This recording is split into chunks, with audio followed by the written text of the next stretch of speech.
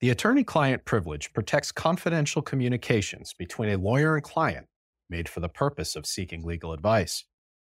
Known as the oldest of privileges for confidential communications, courts have recognized the attorney-client privilege as a hallmark of Anglo-American jurisprudence for more than 400 years. According to the Supreme Court in Upjohn versus United States, the privilege is designed to encourage clients to make full disclosure to their attorneys in order to promote the observance of the law and the administration of justice. If the law recognizes a zone of privacy between lawyers and clients, clients will be more candid and forthright during their discussions, and the lawyers will in turn provide wise counsel on how to comply with the law. Consistent with this reasoning, and given the many increasingly regulated aspects of society and business, many courts and commentators believe the attorney-client privilege should be afforded broad and robust protections. However, the attorney-client privilege has not been without its detractors. Jeremy Bentham, an 18th century philosopher and jurist, argued that the privilege only benefits the guilty. In Rationale on Judicial Evidence, Bentham wrote the following: "But if such confidence, when reposed, is permitted to be violated, the consequence will be that no such confidence will be reposed. Not reposed? Well, and if it be not, wherein will consist the mischief? The man by the supposition is guilty. If not, by the supposition there is nothing to betray. Let the law advisor say everything he has heard, everything he can have heard from his client. The client cannot have anything to fear from it. That it will too often happen that in the case supposed no confidence will be reposed is natural enough. What then will be the consequence? That a guilty person will not in general be able to derive quite so much assistance from his law advisor in the way of concerting a false defense as he may do at present?" From this perspective, the attorney-client privilege goes against the entire purpose of the fact-finding process, the pursuit of truth. When dubious or dirty business is concealed, the pursuit of truth is in jeopardy. Courts have recognized this tension between disclosure and confidentiality. Recognizing that the privilege acts as an exception from the general presumption in favor of disclosure, courts recognize that, quote, "the attorney-client privilege must be strictly confined within the narrowest possible limits consistent with the logic of its principle." In that vein, communications that are not necessary for legal advice are not protected, like the mere giving or soliciting of business advice. Similarly, assistance with tax return preparation, even when provided by lawyers, is not generally considered privileged. But what happens when the communication in question has dual purposes? What if the communication includes both tax law advice as well as the non-privileged procedural aspects of a tax return preparation? This is the issue in a case out of the Central District of California involving a law firm held in civil contempt for refusing to turn over certain client documents. In response to a subpoena investigating the firm's client, the law firm turned over thousands of documents regarding various tax issues related to the client's expatriation, and others were produced in redacted form. However, the trial court ordered the production of certain other dual-purpose documents, those that covered both legal advice and non-legal tax issues, explaining that although tax advice played a role in certain of these communications, the primary purpose was tax return preparation. Therefore, they were not protected by privilege. The Ninth Circuit Court of Appeals affirmed, and the Supreme Court granted certiorari to review the case. In a case attracting widespread attention in the legal and business worlds, the issue is one that strikes at the heart of the justice system: tension between disclosure and confidentiality. This is In Re Grand Jury.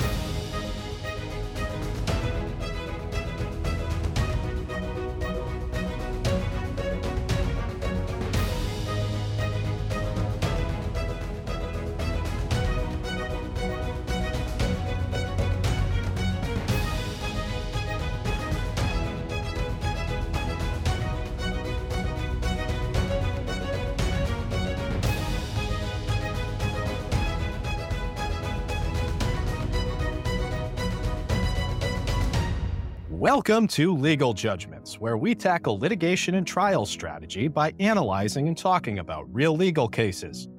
I'm Bob Stetson, a Boston-based trial lawyer at Burnkoff.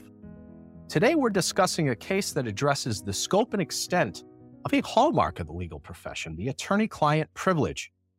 With me is MC Sungaila, a renowned appellate attorney and host of the incredibly successful podcast, The Portia Project, featuring prominent women in the law discussing their career paths.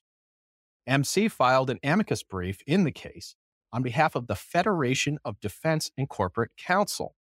The brief favored the law firm's interpretation of the attorney-client privilege. Welcome, MC. Thank you so much for joining. Thanks, Bob, for having me. I appreciate it. So, oral arguments in this case only occurred a couple of days ago, so we're probably not going to have a decision by air date from the Supreme Court. But if I could summarize what I think the issue is, it's this: whether in order to be privileged, a dual purpose communication must have as its primary purpose, the most important purpose, legal advice, or if, on the other hand, whether some lower threshold is going to satisfy that standard. If the legal advice, for instance, is only a significant purpose, primary purpose test versus significant purpose test.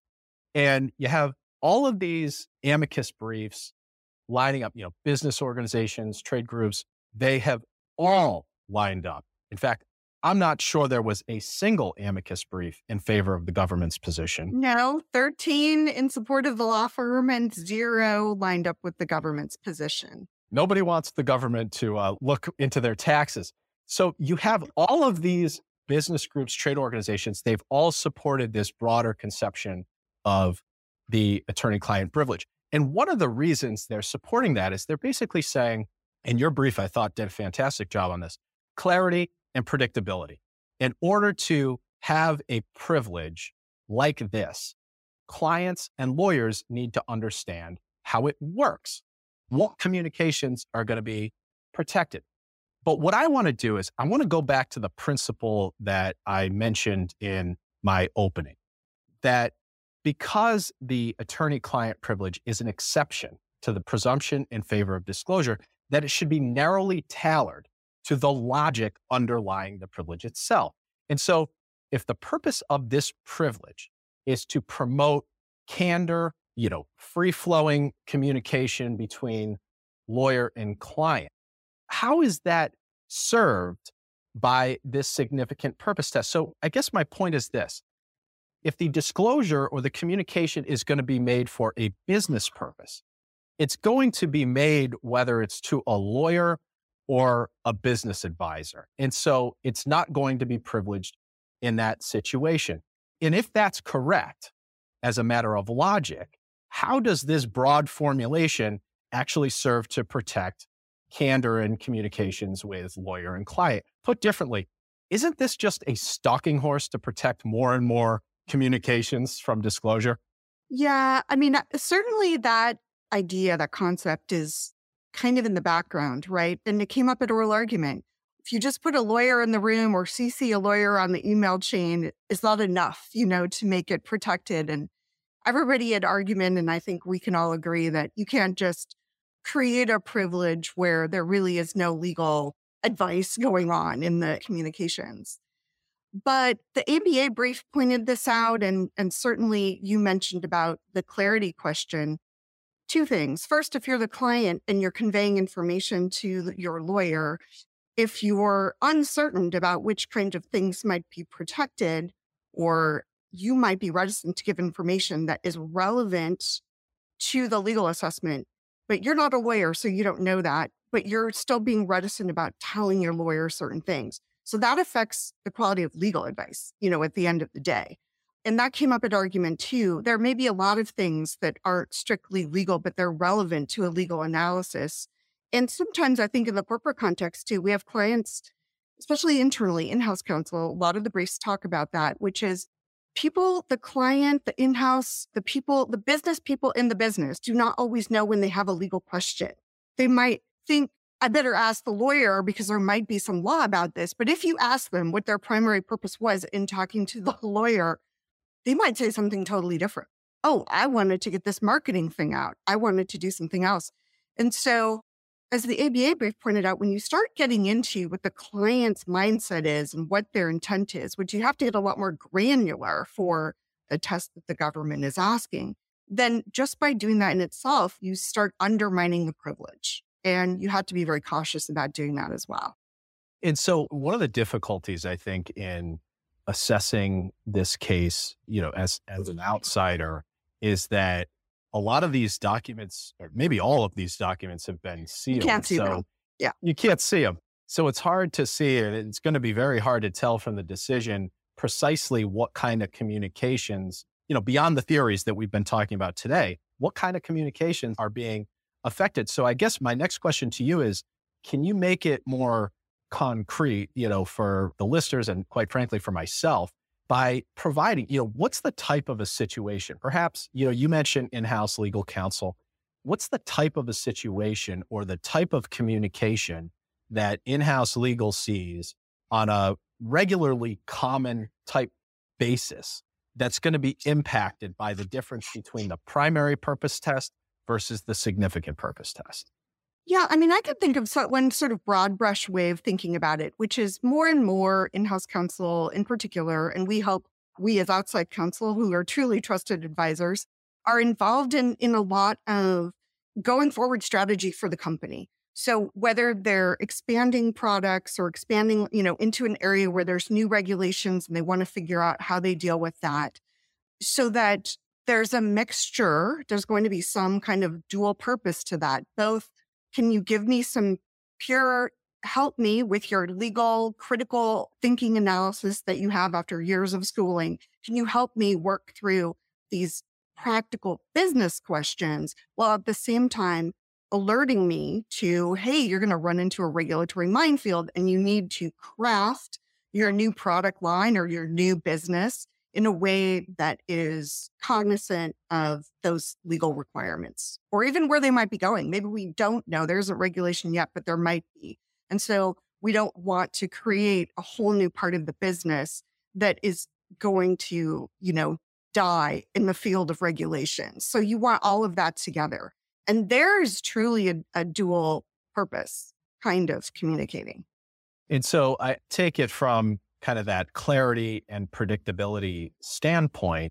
If you start trying to set out or identify a percentage, what percentage of that communication was devoted to a business purpose as opposed to a legal purpose, you're going to just drive yourself crazy. I mean, how are judges going to do this? How are lawyers going to do this? And more importantly, how are clients going to figure that out in advance? And if you've got all that uncertainty, where is the privilege? What is it worth? Is that kind of the point? Yeah. And also, if you are doing a searching test to find out whether something's privileged, haven't you to some extent already undermined or violated the privilege? If you find out, oh, it's privileged, oh, never mind. We ignore all that stuff we looked into to figure out whether it was privileged.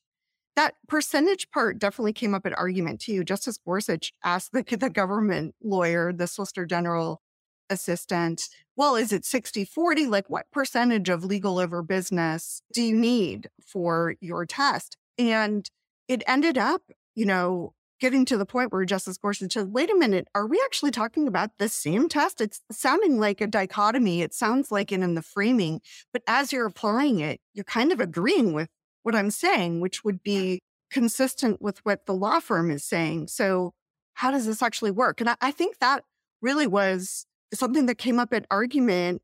Argument was so freewheeling. And so I think we think about, especially as appellate lawyers, we think, does argument really matter?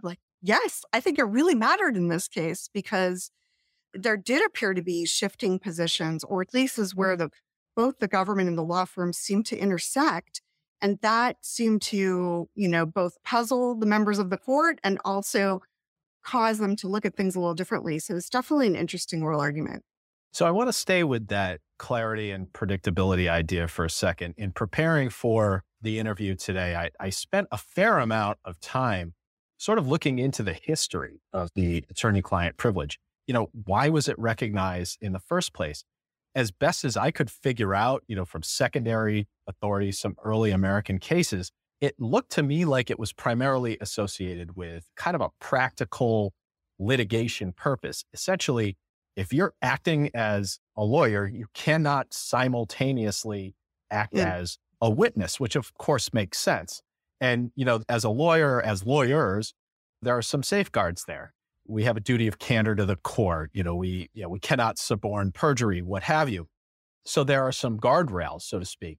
But under this litigation, non-litigation formulation, the privilege could potentially be broader in a sense than the significant or primary purpose test, in the sense that it covers business decisions. It covers, a yeah. lot of different things. I saw some courts where it covered outright fraud, some of these early cases, but it's maybe narrower in the sense that maybe if you're a transactional lawyer involved in a contract negotiation, maybe those discussions are not all privileged. So whatever the early conception of it, the courts in the latter half of the 19th century clearly said, no, it's broader than this litigation, non-litigation formulation.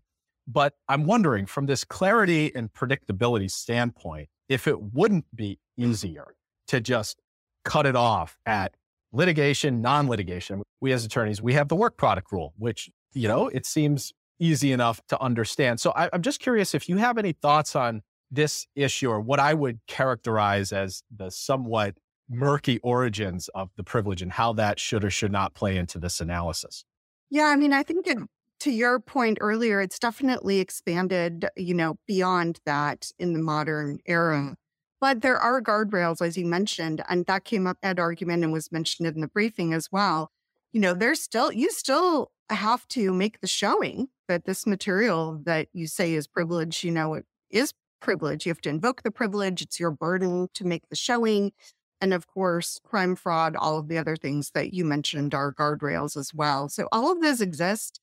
And then you get to this question of what is the test, when we're looking at it. So I don't think it's the only set of guardrails or limitations to the privilege, but it is at the core of the privilege question. And that's where I think people get concerned. I think that Justice Kagan mentioned some of the things that you raised, the concern that assuming that everyone is operating in good faith and isn't just, putting a lawyer in the room to try and gain a privilege over something that has nothing to do with legal advice. There are a lot of mixed things, dual purpose things that happen.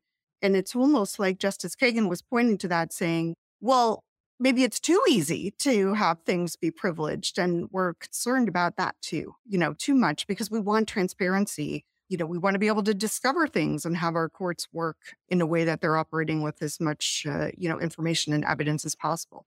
And I don't know that she was the only justice necessarily that expressed some skepticism to significant purpose tests. But I will say, I have a suspicion that since Justice Kavanaugh, while he was on the DC Circuit, essentially authored the significant purpose test, that he'll be in favor of it. Kagan, you mentioned, the line that I remember is that she said to the government lawyer, essentially, if it ain't broke, don't fix it. And, That's a really interesting thing. That's so interesting too, because I've seen, obviously it's a great line, and she's such a great writer and a pithy, speaker as well. So people really caught on to that. But I think the question here was, well, okay, we have a conflict. It's an important question, but there's also a conflict in at least the federal case law as to what the standard should be. So, it is kind of broke, or they wouldn't have taken cert. So there's that. But her reference to that had to do with state courts. So we're talking about a, slim set of cases to which this would particularly apply. But of course, there's an influential aspect to whatever the U.S. Supreme Court would say about this flowing down to state courts. But her reference there, I think, was to most state courts seem to have this, more of a primary purpose type test. And so do we want to upset that apple cart or just cause this whole, downstream effect in multiple jurisdictions if we adopt something a little bit broader? And that's kind of what she was referring to. But it makes it sound like, when you just take this soundbite, like some of the reporters have, makes it sound like, oh, everything's against you and you're asking for this huge sea change. I was like, well, yeah, I mean, a lot of the states have that. But Justice Kavanaugh pointed out, because he knows this well, because he wrote the DC Circuit opinion you mentioned, he's like, yeah, a lot of those courts talk about a primary purpose test, but what they actually do when they apply it is more of the test that the law firm's urging. So if you actually dig into the cases, they assert one test and then, describe it and apply it in a way that is not that. So that's kind of interesting. It might be a little misguided to say they all go that way when in reality they apply the test differently. So it's a really interesting argument for that reason as well, because there's a lot of debate about, what this standard actually is currently. Even when they're saying that, it's almost like some of the viewpoints that came up at oral arguments is that even some courts that use the primary purpose test aren't really doing that. They're really doing the significant purpose test. And that sort of leads me to think that there's a chance here that the Ninth Circuit, and for the reasons that you just pointed out, that, we're talking about common law. We're not talking about a Supreme Court that's going to reverse, hundreds of years of precedent in every single state or jurisdiction. This really does apply from a precedential standpoint anyway, in a fairly limited way. So it wouldn't surprise me at all, based on what I heard at the oral arguments, to see the decision affirmed with some kind of minimalist type reasoning. But, I'm curious. Yeah, that was a suggestion that Justice Barrett made. You could see the two different camps on the court, right? You've got Roberts, Gorsuch, and Kavanaugh saying, hey, we want a practical test. We're looking to what the amicus briefs are telling us, and we practice law. So we want a test that's workable, that doesn't put too much pressure and extra work on trial judges as well. And we're paying attention to that, combined with, we don't really think that the single primary purpose test is how it's applied. And that actually happened at argument where the two sides ended up converging on how they would actually apply a test. So it was almost in real time. You could see that happening as well.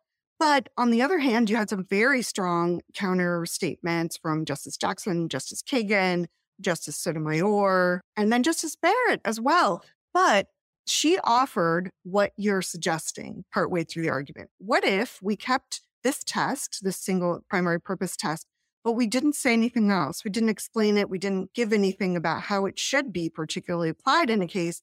And that would mean that all of the case law that exists would, you'd have to look to existing case law to interpret it. And if some of those cases in different jurisdictions actually apply the test a little bit more loosely, then that's how you would apply it. She seemed to kind of looking for a bridge, between the different members of the court and how they would feel comfortable. So I caught it the same way, Bob, as being, that's a potential, hey, maybe we can all come together around this. So let's shift gears for a minute and tell me about how you got involved in this case and how you went, into the assignment, preparing it. I know from our communications that you had a very tight time frame to get this prepared and filed. Can you tell us about that? Yeah, I mean, amicus briefs are just famous for being short-term, short-fused projects usually because the time frame is short once you know that, a case has been granted or, we're going to the merits on something, and then having the organizations decide that it's important for them to weigh in and then to make sure that whatever they would say wouldn't repeat the briefs that are already there. And so that's always the question. And here where you had, a few strong briefs of the cert stage, but then a dozen briefs already from a lot of great organizations, from the U.S. Chamber of Commerce and the ABA to California lawyers, tax lawyers, just a whole range of people. So when FDCC wanted to participate, largely at the behest, I would say, a lot of the bar associations from in-house counsel who were deeply concerned about how this would apply to their situation. And they most often have the dual communications, was what can we add? Can we add something? If we're just repeating what people are saying in other briefs, we really shouldn't file a separate brief. We should join with somebody else. And so I looked at that coverage that the briefs had so far and what I knew was coming. And what I hadn't seen was this practical, modern era kind of argument, which is how we do communications, how even particularly in-house, through all of these informal means, but electronic means, which means you're going to have a trail of a lot more stuff that could potentially be produced. And that's also enhanced by working remotely or hybrid after the pandemic and during the pandemic. And combined with the new emerging role of the best in-house counsel, which is really business advisors, trusted business advisors and strategy advisors combined with legal advice. And all of those trends together made this way more communications that could be potentially subject to this, either because there are just more of them that are documented or because there's going to be more that are dual and that you need a workable test for that.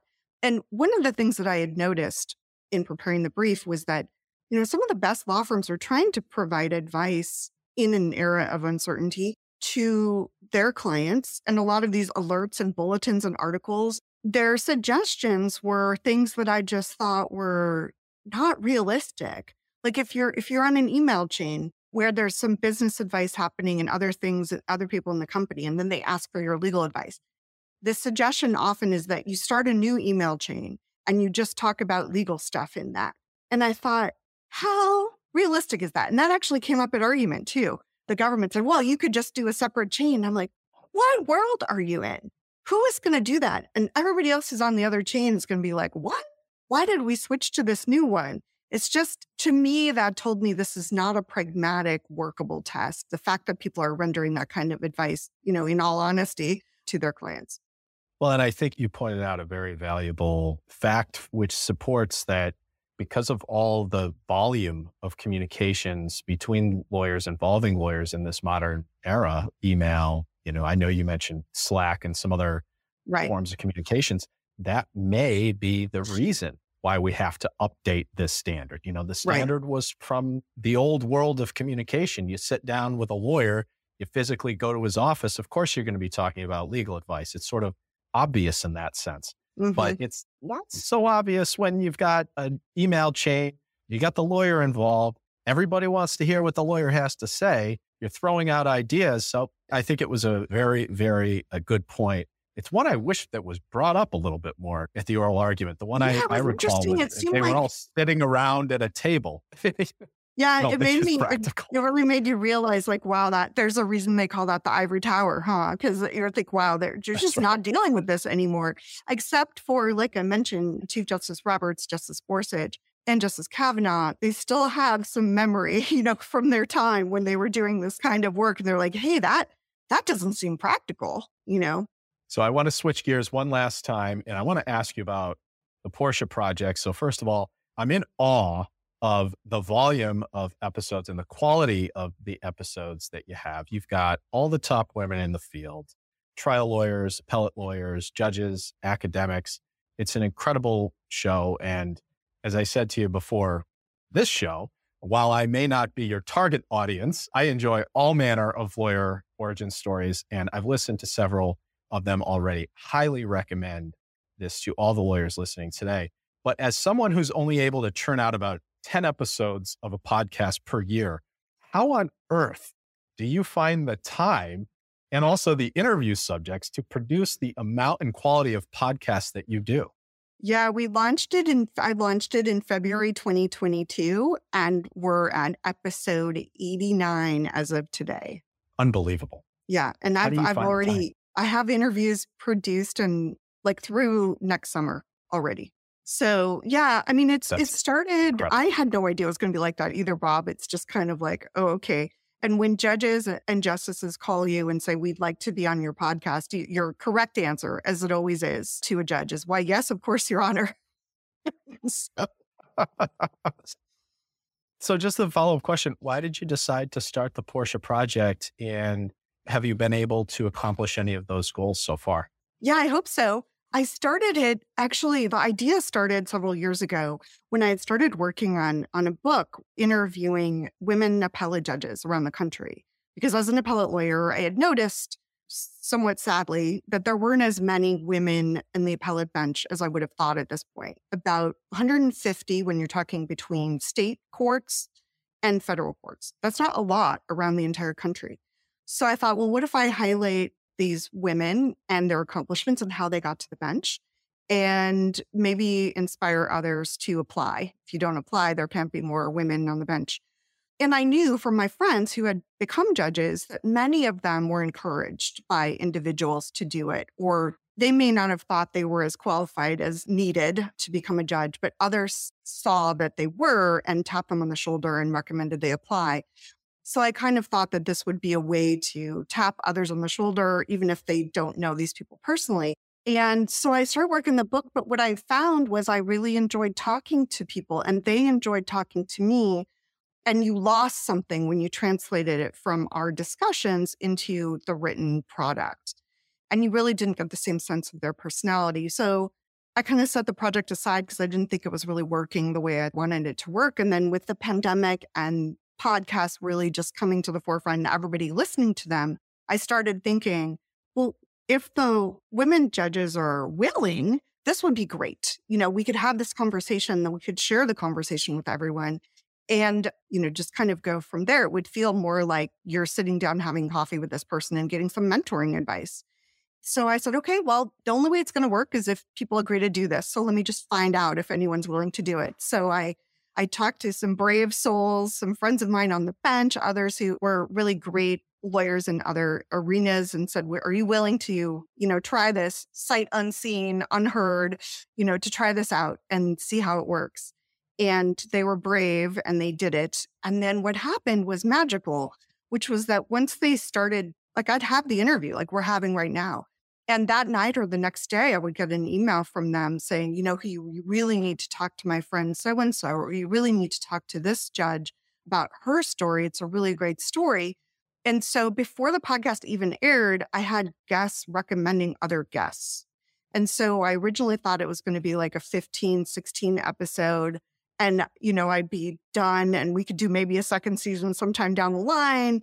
But no, it started growing before it even aired. And that's how it's been from the beginning. And the reason there are so many episodes is because so many people came to me and wanted to do it. I felt it was not fair to say, I'm going to interview you in January of 2022 or whatever it is. And by September, your interview will air. That's just not right. So I was like, we need to produce more because we're doing more interviews. They need to come out. So the pace and all of that just literally came from the guests. That's an incredible story. And it's a wonderful podcast. Yeah, my goal is to, inspire women lawyers, law students, women in high school even to consider the law because there's such a wide variety of things you can do with a law degree and so many ways that women are leading in those positions. So it's just expanded from there. We did a program with Girls Inc., which I'm really, really proud of with their 11th graders. We did a live podcast panel with a number of women judges and lawyers. And then we recorded that for the podcast. So the 100 girls in the room got to have individual interactions with the judges and lawyers who were there. And then we got to really expand the reach of Girls Inc. beyond their, local cohort by recording it. And now having, thousands of girls being able to listen to that. What an incredible endeavor. Congratulations to you on your success and continued success with the Portia Project. And MC, thank you so much for your time today. Thank you, Bob. It was a lot of fun. That's our show. Check out the show notes for more information on today's case.